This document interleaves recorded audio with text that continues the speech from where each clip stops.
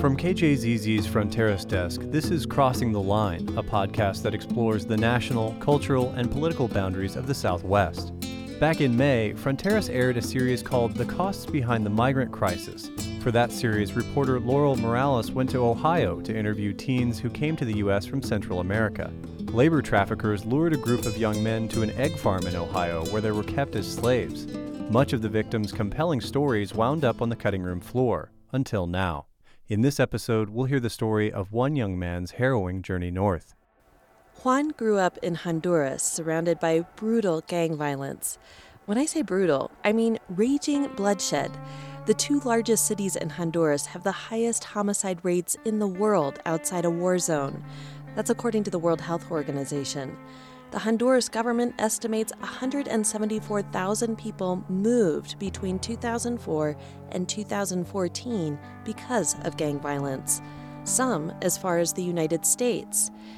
When he was 16, Juan's family gave him some money to hire a smuggler to get him into the U.S., so he left everything he knew for a new life and set off.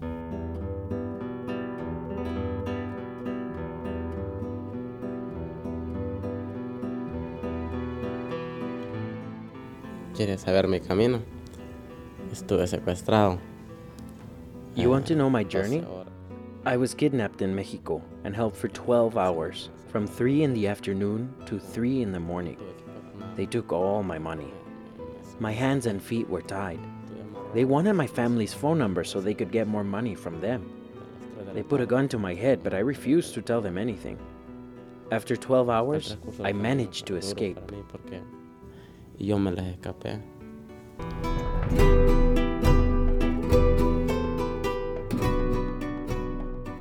He got good at getting away.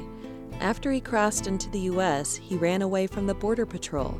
Juan then walked for 4 days and 4 nights in the desert without food. He wound up in a tiny town in Texas, begging on the street, when a kind stranger gave him enough money for food. He quickly found work. De noche pasé como un mes en trauma. At night, I couldn't sleep because of the trauma. When I got here, I had to start work immediately, so I was tired all day. It took a month or 2 before I could sleep. Eso pasó como unos un mes, 2 meses, pasé así, luego empecé a controlarme.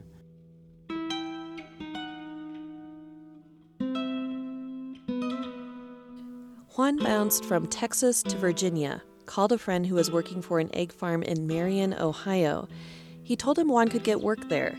That's when Juan met Alraldo Castillo Serrano of Guatemala, a middleman finding laborers for Trillium Farms. Juan was thrown in with a group of other young Central American men. Boys, really. Some as young as 14. Most had been lured there by Castillo Serrano and his labor traffickers. They promised them good jobs and a chance to go to school. Instead, the boys were forced to work 12 hours a day, 6 days a week, debeaking, vaccinating, and cleaning up after chickens at an egg farm. The teens earned $500 a week, but the traffickers who lured them north kept all but $60. Castillo Serrano earned at least $225,000 off the kids' labor. He's in prison now. Esa gente es peligrosa. These people are dangerous. They threatened me. They said, "You don't want to cross us." If you're keeping track, Juan has been kidnapped twice now. By the way, Juan didn't want to use his real name because of the threats his captors made against him and his family. The kidnapping, that's not necessarily uncommon, unfortunately. That's Juan's lawyer, Jessica Ramos. We have other clients that went through the same thing. That is, traumatic. There are other things that happen along these journeys that can be very traumatic for the children.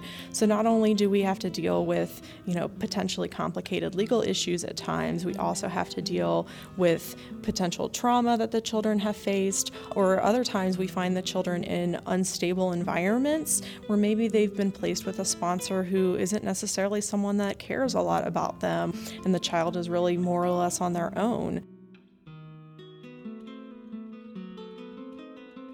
Ramos says 50% of her caseload is now dedicated to unaccompanied children fleeing Central America for the U.S. Children, not adults. Oftentimes, I think that gets lost in the bigger debate and in the more vicious context of immigration, which bothers me that their livelihood and their survival is politicized because these are children that are literally running for their lives in many cases to survive. If you're a parent, can you imagine being so desperate as to send your child on a 2,000-mile journey alone? Come alone. I've had children as young as 8 and 9 that came by themselves on buses and walking. 8? My daughter is 8. I don't let her go to the bathroom alone at the grocery store. We have a 5-minute dramatic farewell of kisses and I love yous every morning when I drop her off at school. No, I have zero idea what kind of desperation a mother must feel, what kind of unmerciful reality she's living in to decide to send her child 2,000 miles away, alone. So many risks, so many shady characters along the way, and to not know when or if you'll ever see each other again, I cannot imagine. I've talked to other people who have made the journey from Latin America to the U.S., and every time I'm struck by their determination and their desperation to leave their home country. Why would they pay someone, often their life savings, to be dragged through the desert, hungry, tired, and thirsty, to be traumatized, to be abused? I always ask, ¿Vale la pena? Was it worth it? Yo no estoy bien aquí, por una simple y sencilla razón. Trabajo 12 horas. I'm not great. I work until midnight every day on a dairy farm. I sleep for 6 hours. I have no time. But they depend on me. My mom, my dad, my family. I think it's worth it. It's been a sacrifice, but I think it's important. I've been helping my sister and my cousin pay for school in Honduras. Their life is really hard. They work and they study. They don't have any free time, and they make the equivalent of $350 a month. That's not enough to live on, but I can help them.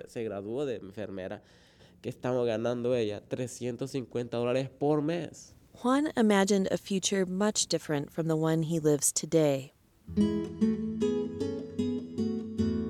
Uno tiene una maleta, una mochila grande de sueños. Everyone has a suitcase or a backpack full of dreams. Everyone has their dreams. I wanted to be a nurse in Honduras. I didn't have the money. I wanted to get ahead, and I didn't have a vision. My plan was to make my life in my country. But the situation in my country made me think twice. I can survive, but I cannot live comfortably. The hope here is that I'm more secure. Se puede sobrevivir, pero no se puede vivir. I ask Juan, so your sister that's going to nursing school, is she living your dream? Exactamente, porque yo tenía un pequeño capital en Honduras. Exactly. She's living my dream. Now she's going to school, but I'm still lucky. It's hard for her because every time she walks out of the door, she has to make sure she's not going to get her head cut off. In Honduras, they'll cut your head off just to steal your wallet. I'm walking around looking at my phone. There, you can't do that. There, they'll cut off your arm for your phone.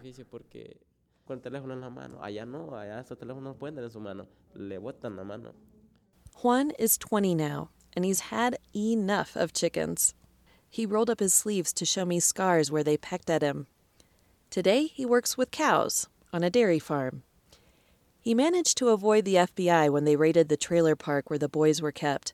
He thought it was an ICE raid, so he hid under his bed. He didn't realize that if he'd helped the FBI with their labor ring investigation, he might have received amnesty and help finding a new job. So he's still not living the secure life he'd hoped for, but he's used to finding his own way.